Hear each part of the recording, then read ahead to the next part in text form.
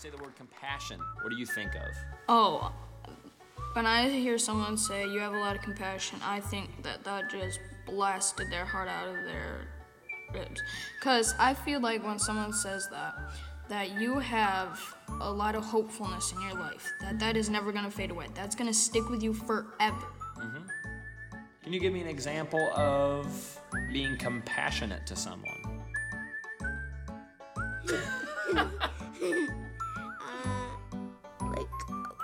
Be nice. Like, I sometimes help my mom with the baby. Yeah? Yeah, and it really helps her while she's cooking. Who is the most compassionate person that you know? I don't know, maybe my teacher. Your teacher? What are some things that your teacher does that are compassionate?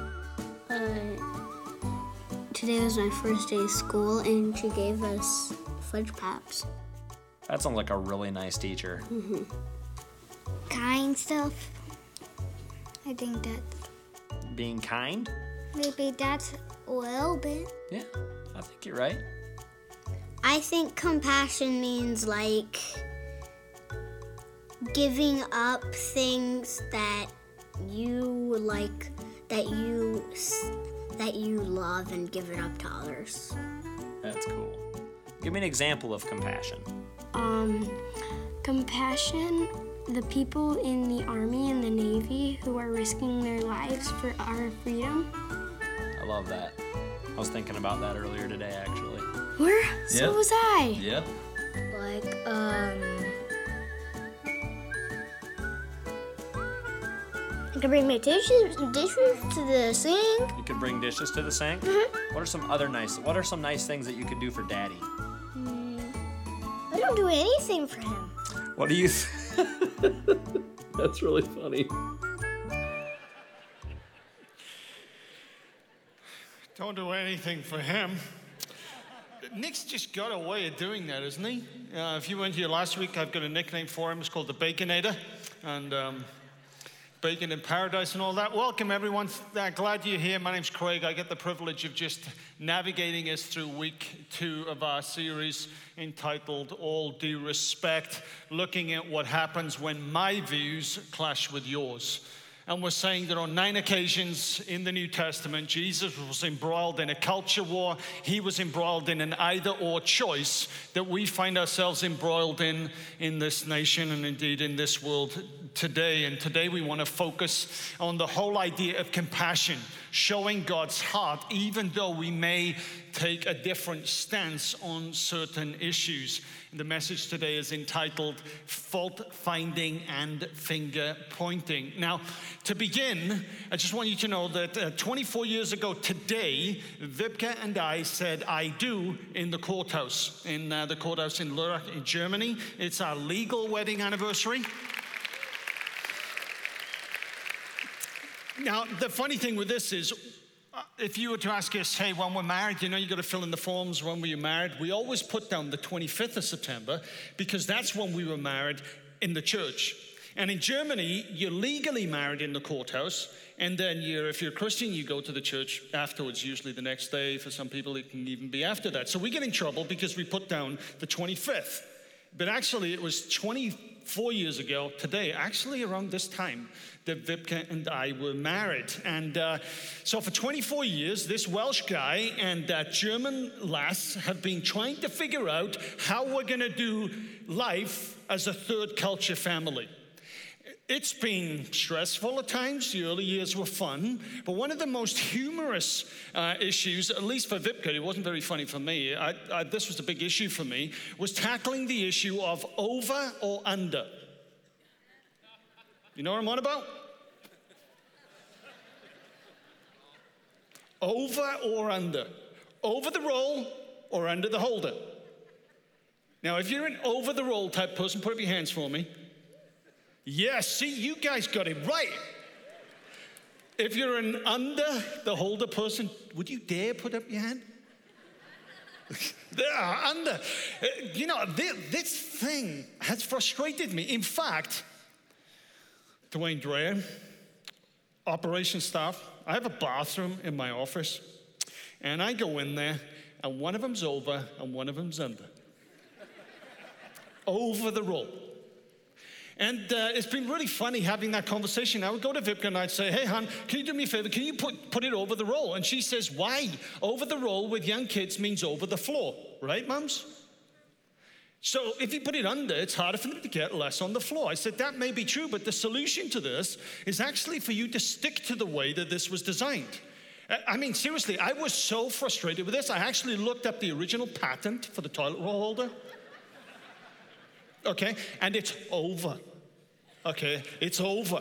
And I said, hon, the solution to this is not to, to switch it. The solution to this is get the kids to do it right. She was like, Craig, come on. And I said, look, you drive a car, right? You know that cars are designed to be driven on the road. You know there are 4x4s designed to be driven off the road. Do you drive your car on the water? And she's like, Craig, come on. I say, no, seriously, you don't do it. Why don't you do it? Because it's not what they're for. Please, hon, help me out. Put it over the roll.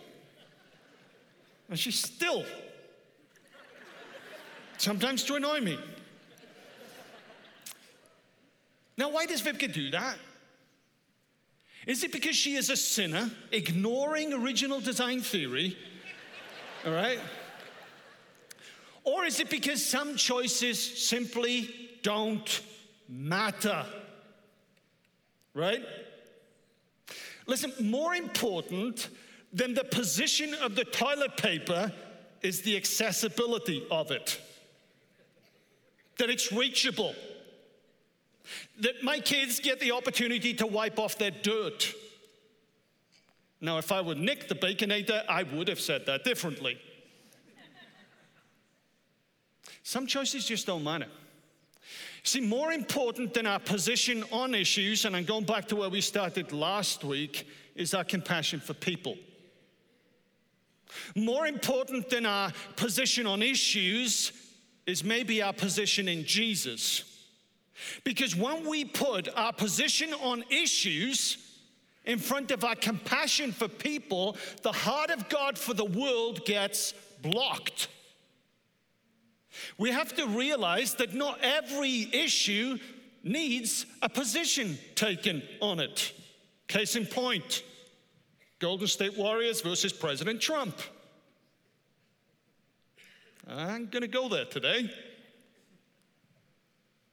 Steph Curry came out and said, I'm not going to go to the White House. President Trump says, good, none of you are coming. And now even King James himself, and I'm not talking about the version of the Bible, okay, now comes out with this and said, well, it was always good to go there until you came on the scene. So if somebody says to you, hey, where do you stand on this? Some positions don't mean that we have to make a choice. Let everybody be childish. See, the key thing here is, in a culture war, we are forced into the either or. And what we discover is that over and over again, Jesus refuses the either or of the culture war and manages to find a way through it that reveals the Father's heart, his compassion for people. Jesus has a way of erasing the lines, and from the famous, like Nicodemus in John chapter 3, to the homeless that nobody would ever know about, and everyone in between, Jesus manages to demonstrate the heart of God for a broken world without finding fault and without pointing fingers. He manages to do it. Because not every issue demands we take a position. Now, twice in the passage we're going to look at today, this is John chapter 9, twice in John chapter 9, we see different people being forced to take a position on the either war or of the culture war. Now, if you need a Bible, they're there on the racks, and if you grab one from the rack, it's page 1074. But twice in this passage, we discover people being forced to take a position in this culture war gripping the nation at this point in time. And on both occasions, They navigate their way through it. And I think we can learn lessons about this for the way that we need to respond today when people ask us to take a position on issues that don't really matter. But let's have a look at the text, shall we? We're going to read John chapter 9. We're going to actually read the whole thing for you to get a feel for the context. John chapter 9. As Jesus went along, he saw a blind man from birth, and his disciples asked him, "Rabbi, who sinned, this man or his parents, that he was born blind?" "Neither this man nor his parents sinned," said Jesus, "but this happened so that the works of God might be displayed in him. As long as it is day, we must do the works of him who sent me. Night is coming when no one can work. While I am in the world, I am the light of the world." After saying this, he spit on the ground, made some mud with saliva, and put it on the man's eyes. Good job he didn't see it coming, right? "Go," he told him, "wash in the pool of Siloam." This word means sent. So the man went and washed and came home seeing. Verse 8, his neighbors and those who had formerly seen him begging asked, "Isn't this the same man who used to sit and beg?" Some claimed that it was. Others said, "No, he only looks like him." But he himself insisted, "I am the man." "How then were your eyes opened?" they asked. He replied, "The man they call Jesus made some mud and put it on my eyes. He told me to go to Siloam and wash, and so I went and washed, and then I could see." "Where is this man?" they asked him. "I don't know," he said. They brought to the Pharisees the man who had been born blind. Now the day on which Jesus had made mud and opened the man's eyes was a Sabbath. Therefore the Pharisees also asked him how he received his sight. "He put mud on my eyes," the man replied, "and I washed, and now I see." Some of the Pharisees said, "This man is not from God, and he does not keep the Sabbath." But others asked, "How can a sinner perform such signs?" So they were divided. Then they turned again to the blind man. "What have you to say about him? It was your eyes he opened." The man replied, "He is a prophet." They still did not believe that he had been born blind and received his sight until they sent for the man's parents. "Is this your son?" they asked. "Is this the one you say was born blind? How is it that now he can see?" "We know that he is our son," the parents answered, "and we know that he was born blind. But how he can see now, or who opened his eyes, we don't know. Ask him. He is of age. He will speak for himself." His parents said this because they were afraid of the Jewish leaders, who already had decided that anyone who acknowledged that Jesus was the Messiah would be put out of the synagogue. That was why his parents said, "He's of age, he's old enough, ask him." A second time they summoned the man who had been blind. "Give glory to God by telling the truth," they said. "We know this man is a sinner." He replied, "Whether he's a sinner or not, I don't know. One thing I do know, I was blind, but now I see." Then they asked him, "What did he do to you? How did he open your eyes?" He answered, "I've told you already, and you did not listen. Why do you want to hear it again? Do you want to become one of his disciples too?" Then they hurled insults at him and said, "You are this fellow's disciple. We are the disciples of Moses. We know that God spoke to Moses, but as for this fellow, we don't even know where he comes from." The man answered, "Now that is remarkable.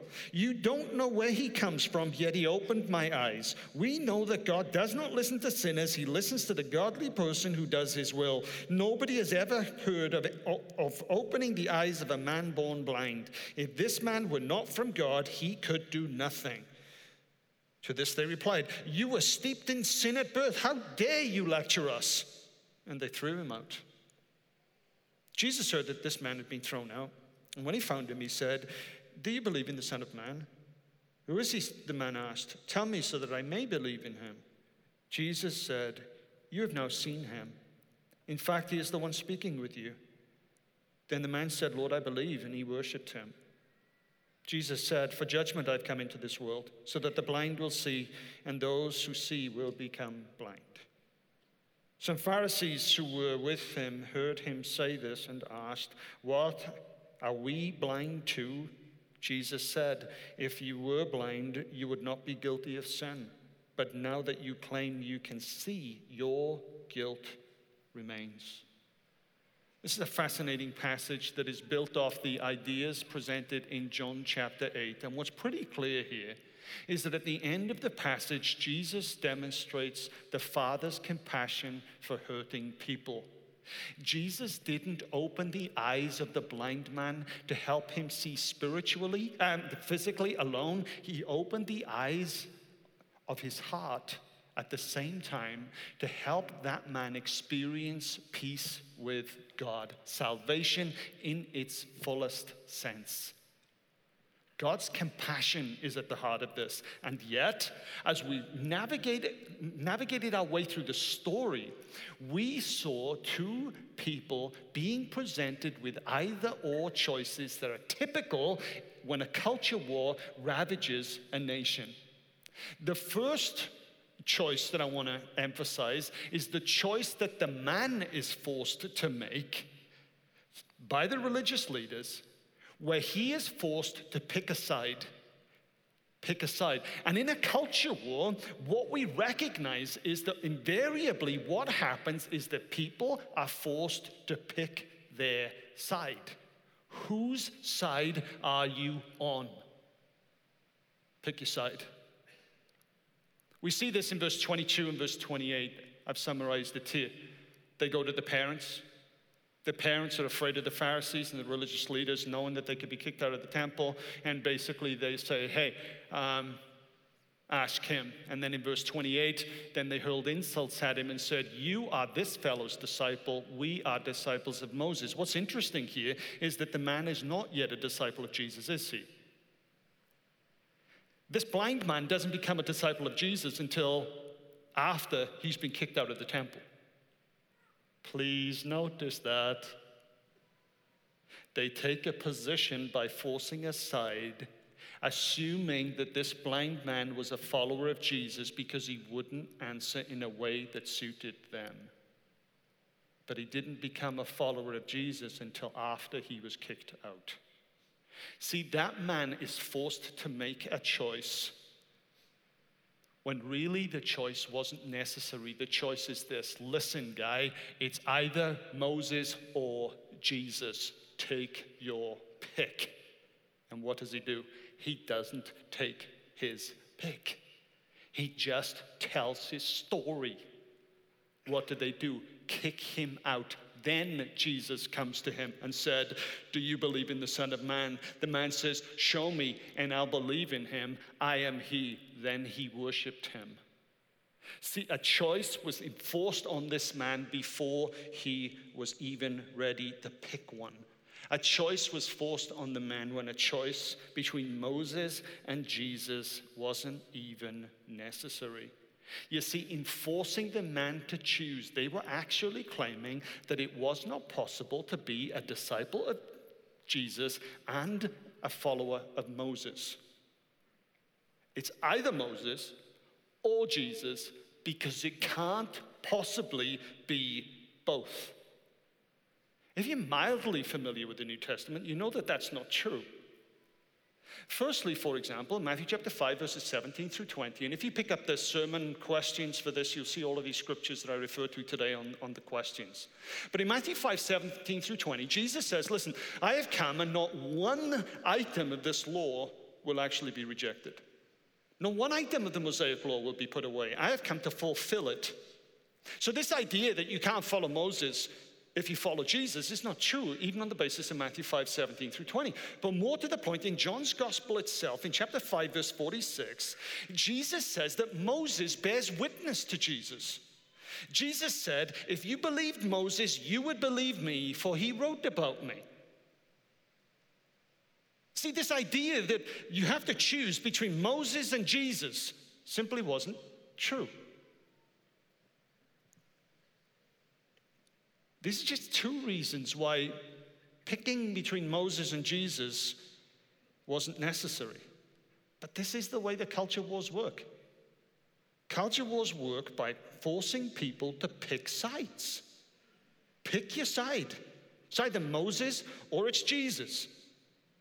To reflect the heart and the compassion of God for the world, we must reject the idea that following Jesus always means that we have to pick a side. Listen, sometimes we don't. One way I get sucked into picking sides is whenever England play Germany in soccer at the World Cup. My English family and friends will say, hey, you're going for England, right? My German family and friends will say, hey, Craig, you're going for Germany, right? Now, it's always wiser to go with Germany. England don't win anything in soccer, but I just say, why do I need to make the choice? I am Welsh, and in case you don't know, I say Wales and England are two different places. I don't need to make the choice. Some choices, some sides, you just don't need to pick. Now, I've already demonstrated this folly by asking you, which way do you do your toilet roll? Now, the vast majority of people do it right. But how many of you don't care which way you put your toilet roll? How many of you guys actually don't put it on the holder? You just leave it on the top and you have somebody else to do the thing for you. We recognize that, look, this idea that we have to be forced to pick a side on everything is actually folly. We don't need to. I want to suggest to you that that's exactly the wisest thing to do and the wisest way to respond in many factors to what's happening in our nation right now. With the lines of battle being so clearly drawn, people are inviting us to pick a side.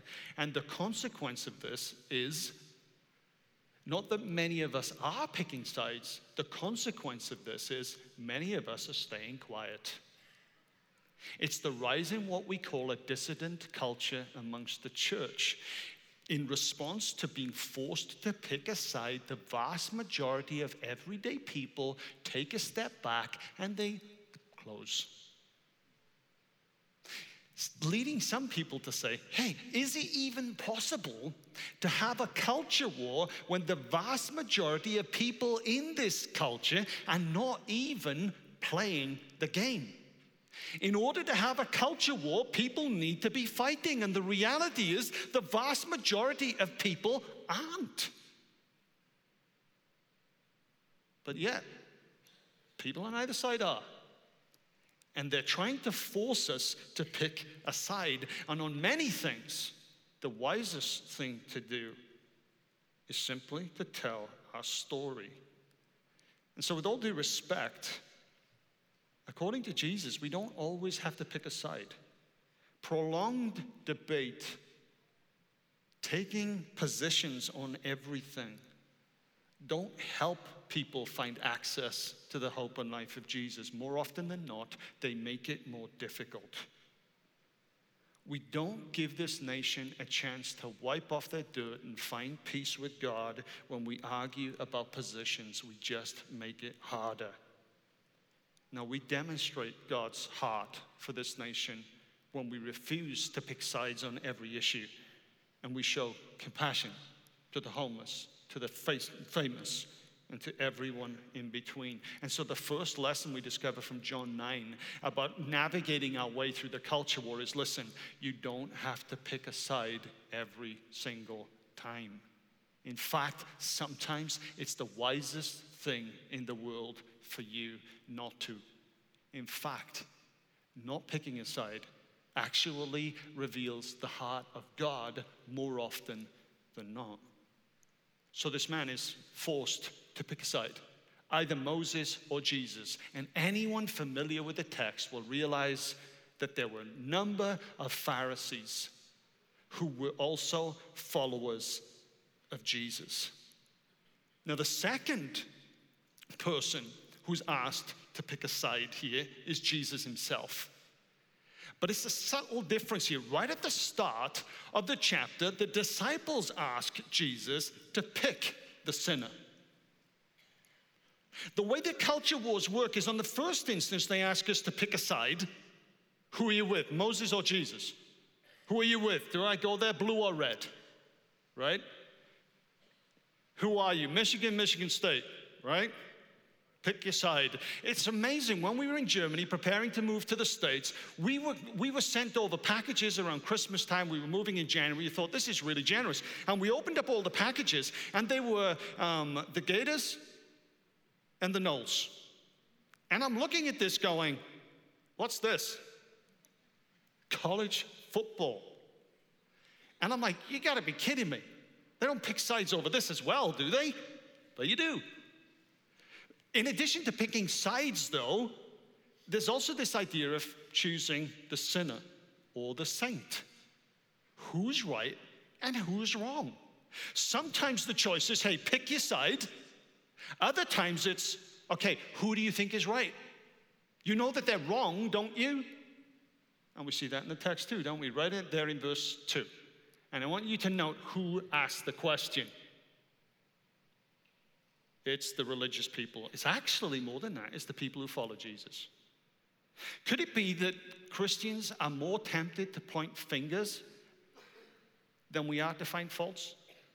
Hey, we all know we've got junk, right? Sin is the great leveler here. We're thankful for the grace of God. And hey, we delight in the fact that God makes a message out of my mess, and we're really good with that. So maybe we'll be slow to judge. But are we pretty quick to point fingers, maybe?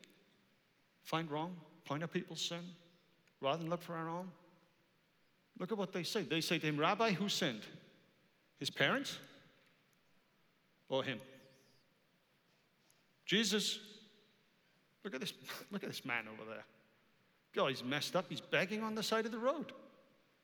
He didn't have to be there, Jesus did. It's a sin to put him there. And you can imagine someone saying, well, maybe it wasn't his sin. Maybe it was his parents. Common belief of the day. Jesus,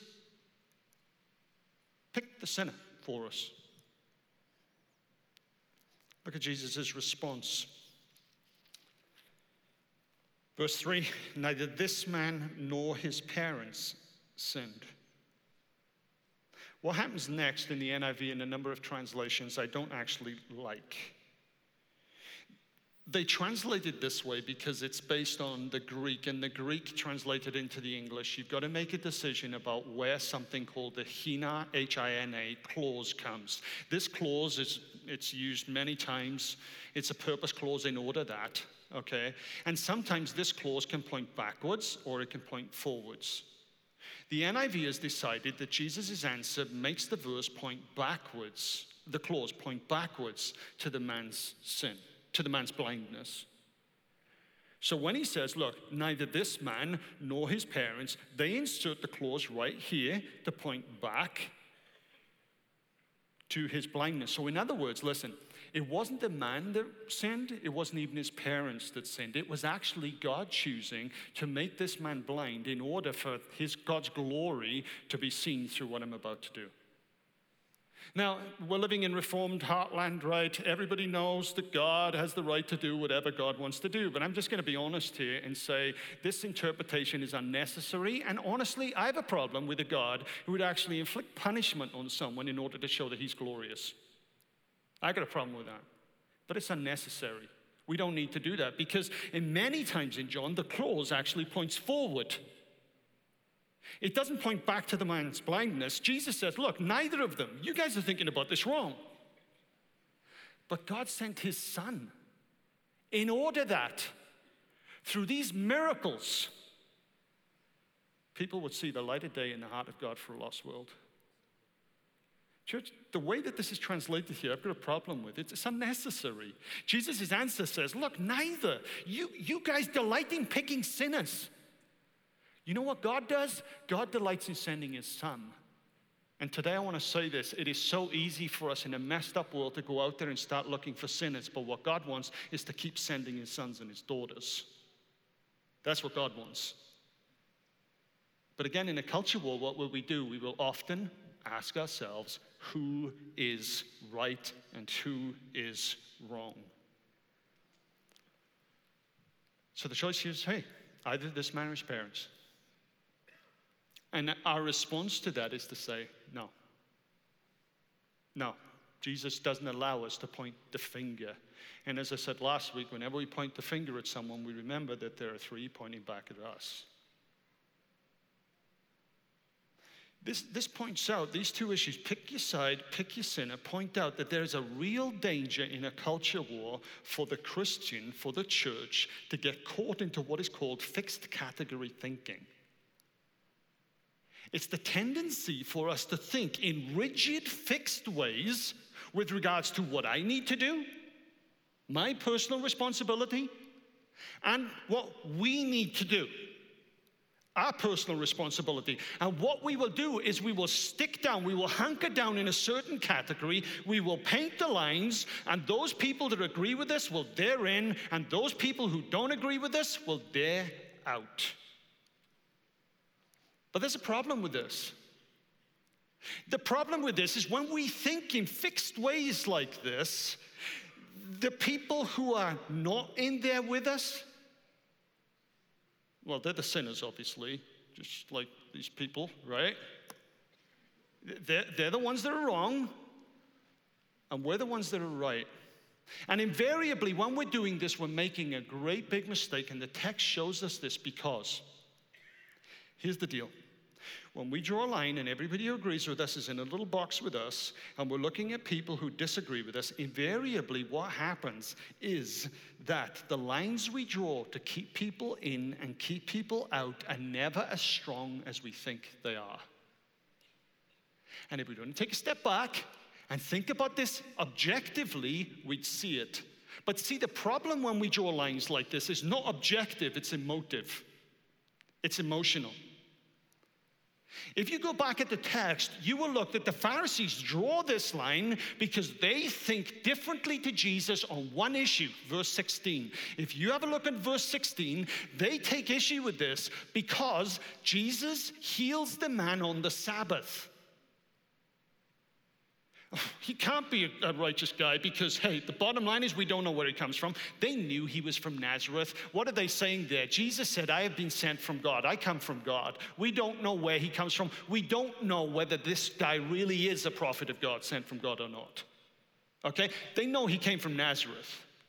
But they don't know who this guy is. And what they know is, hey, he's teaching, they think, something very different to them. They've drawn this line that basically says, Jesus is wrong because he doesn't think like me on this issue. And they force the issue on a single issue. And if they would have thought about it, this is really short-sighted. Listen, if you are passionate about an issue, it is possible for your passion about an issue, any issue, to make you blind about the real issue. Let me give you an example. Spring break this year. It's like a Monday, Tuesday evening. We're getting ready to go away on vacation. So it's about the week before. And I called the kids, I think it was to come for dinner or something like that. And they were playing their electronics and they just didn't put it down. Any parent who got a problem with kids not putting electronics down, right? And I'm like, hey guys, I've called you twice. Don't let me do it a third time, because if I call you a third time, you will not have your electronics for the entire week until after the weekend, right? That seemed really good to me. Either or. Either you put it down or you don't have them.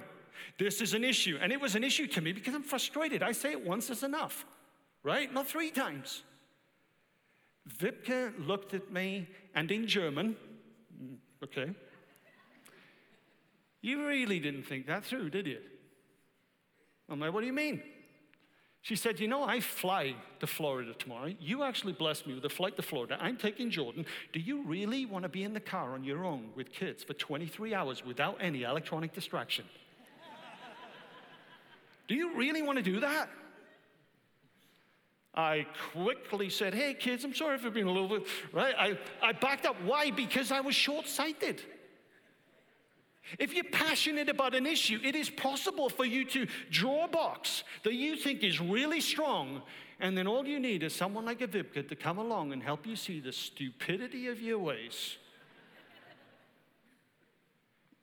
You see this in the text with the Pharisees. You see, Jesus actually agreed with the Pharisees on a whole host of issues. The resurrection. Sadducees didn't believe in it. The Pharisees did.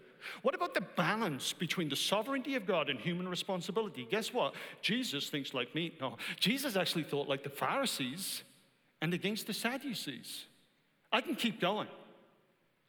But there was this one issue that they were really ticked about because it was really important to them. And so they draw this box, and everybody who agrees with Jesus can't be like them. But unfortunately, there were many people in the Pharisees who agreed with Jesus on the interpretation of the Sabbath. So My point is this: the problem with fixed category thinking is we can actually think that people out there are so different to us when in fact they're not.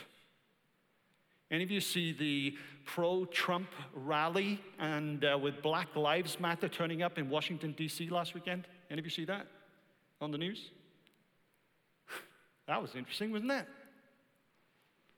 You got the president of Black Lives Matter turning up at a pro-Trump rally. And if you think I'm being disrespectful to the president, that's what they called it, pro-Trump rally. So the Black Lives Matter people turn up, and they stand there as the president of the Trump rally is talking and organizing, and they've got their hands in the air like this. Uh-oh, you're thinking this is going to go bad. And then the leader, the MC of the pro-Trump rally, does something nobody expects. He actually calls the president of Black Lives Matter to the stage and gives him the microphone. That's a drop the mic moment right there. The guy starts to speak. Initially, there are heckles. But you know what it ends up? It ends up with them locking arms as brothers and sisters, recognizing that even though they do differ on a lot of issues, maybe this idea that we have to draw a line and everybody who thinks about every issue the same as us is in here, and if you think about the issue differently, then you're out there and you're basically wrong. Maybe that idea was wrong. Truly remarkable. See, whenever we think in fixed categories driven by one single issue and a position on an issue, we're forgetting that the most important thing is our position in Jesus. That's the most important thing. This idea of others being so different to us isn't as strong as we think it is. Now, there's a flip side to this, right? Thinking that those people who agree with you on this one issue actually agree with you on every issue is also foolish. And the question is, what issue are you going to build your life on? See, this idea that everybody who thinks the same as me on certain issues actually thinks like me on every issue is weaker, and the differences are more significant than you can possibly imagine. We've got to rethink this. Because the evangelical movement, unfortunately, is forcing us to pick sides and pick sinners in a way that is unhelpful, and it draws a line that makes people who think differently to what the evangelical movement does appear to be so different to us. And I want to say to you, no, they're not. They're people who God loves. Where do we go with this? I think what we need to recognize is that some people are going to be in different positions and take different positions on some of these topics. But they may be closer to us than we think. So, for example, did you know that not every Democrat is actually pro-choice? That there are millions and millions and millions of people who believe blue because of the social solidarity responsibility and actually are pro-life. I would dare suggest that some of you Republicans have got more in common with them than you do with people who vote red but are pro-choice. What about those people who vote red and actually do believe in the dreamer generation? Well, they can't if they're red, can they? Yeah, they can. What about those people in Black Lives Matter who actually are not against all police, just against the bad ones? What about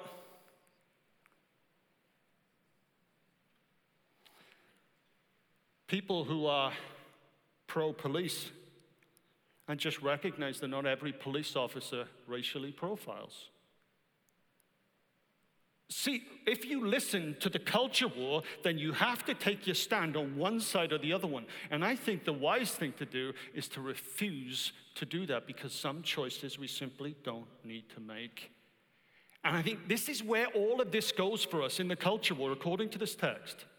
Basically, we're forced to realize from the example here that as long as there are only ever two sides, there'll always be a culture war. As long as there is only Jesus and the Pharisees, you're going to have to make your choice. As long as there only is ever going to be a two-party nation over here, red and blue, you're always going to have to make your choice. As long as there are politicians who need to mobilize their base, you're always going to have to make a choice. As long as there are need-based, even Christian need-based interest groups who need to raise funds, you're always going to have to make a choice, and you're always going to be forced with picking a sinner. How many of you, like me, get these need-based letters for fundraising from Christian evangelical movements who are forever painting people as villains? Am I the only one getting this? We're all getting it.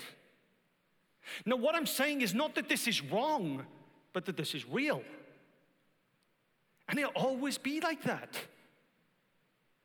That's just the way it is. It's not wrong. It's reality. But what is wrong is that when we take our position on the basis of picking sides and pointing to the villain. That's not something Jesus ever does. And it's not something a Jesus follower ever does. It is possible to point to the truth, and we have to, because the Bible is our moral and ethical authority on all issues. But sometimes we pick a choice without villainizing the other side. Why do we do that? Because the moral and ethical vision of our faith is that every person experiences the rule and the reign of God, and that is by choice, not by force. The kingdom of God does not come through enforcement like in the Islamic faith. It comes by choice. People choosing to make the rule and reign of God their priority. And if we want to navigate this culture war, it's not the right thing to do to step back. It's not the right thing to do to say, you know what? I am going to pursue peace, and I'm going to make consensus in all things my goal and motivation, even if that means denying Jesus, the Prince of Peace. That is something to which we respond, no, we cannot. But we will say, no, we will not do this in the way of picking sides through villainizing the other side. No, no, no. So what do we do then? This is what we do. We stand in our story. This is what the man does. When he's asked to pick a side, and remember, he hasn't even chosen Jesus at this point. He basically says, I'm going to tell you what I know. And what I know is I was blind and now I see. What I know is God cares for me. That's what I know. And I think we can build off this. And we see this in the confession, right? Look at the end. The Lord said, then the man said, Lord, I believe, and he worshiped him. It's about an encounter with God that enables a person to engage in the story of God in the world and to be used by God to put the world right. And I think we stand in our story by doing 4 things, and I'm going to do this really quickly. Firstly, we respond in faith. To stand in our story, we always respond in faith. And that faith is to a person first, not to a belief system first. Beliefs drive our action, but it's not the policies or doctrinal statements. We respond in faith to a person. Why? Because in the New Testament, faith is never forced on the masses. Faith is personal before it is communal.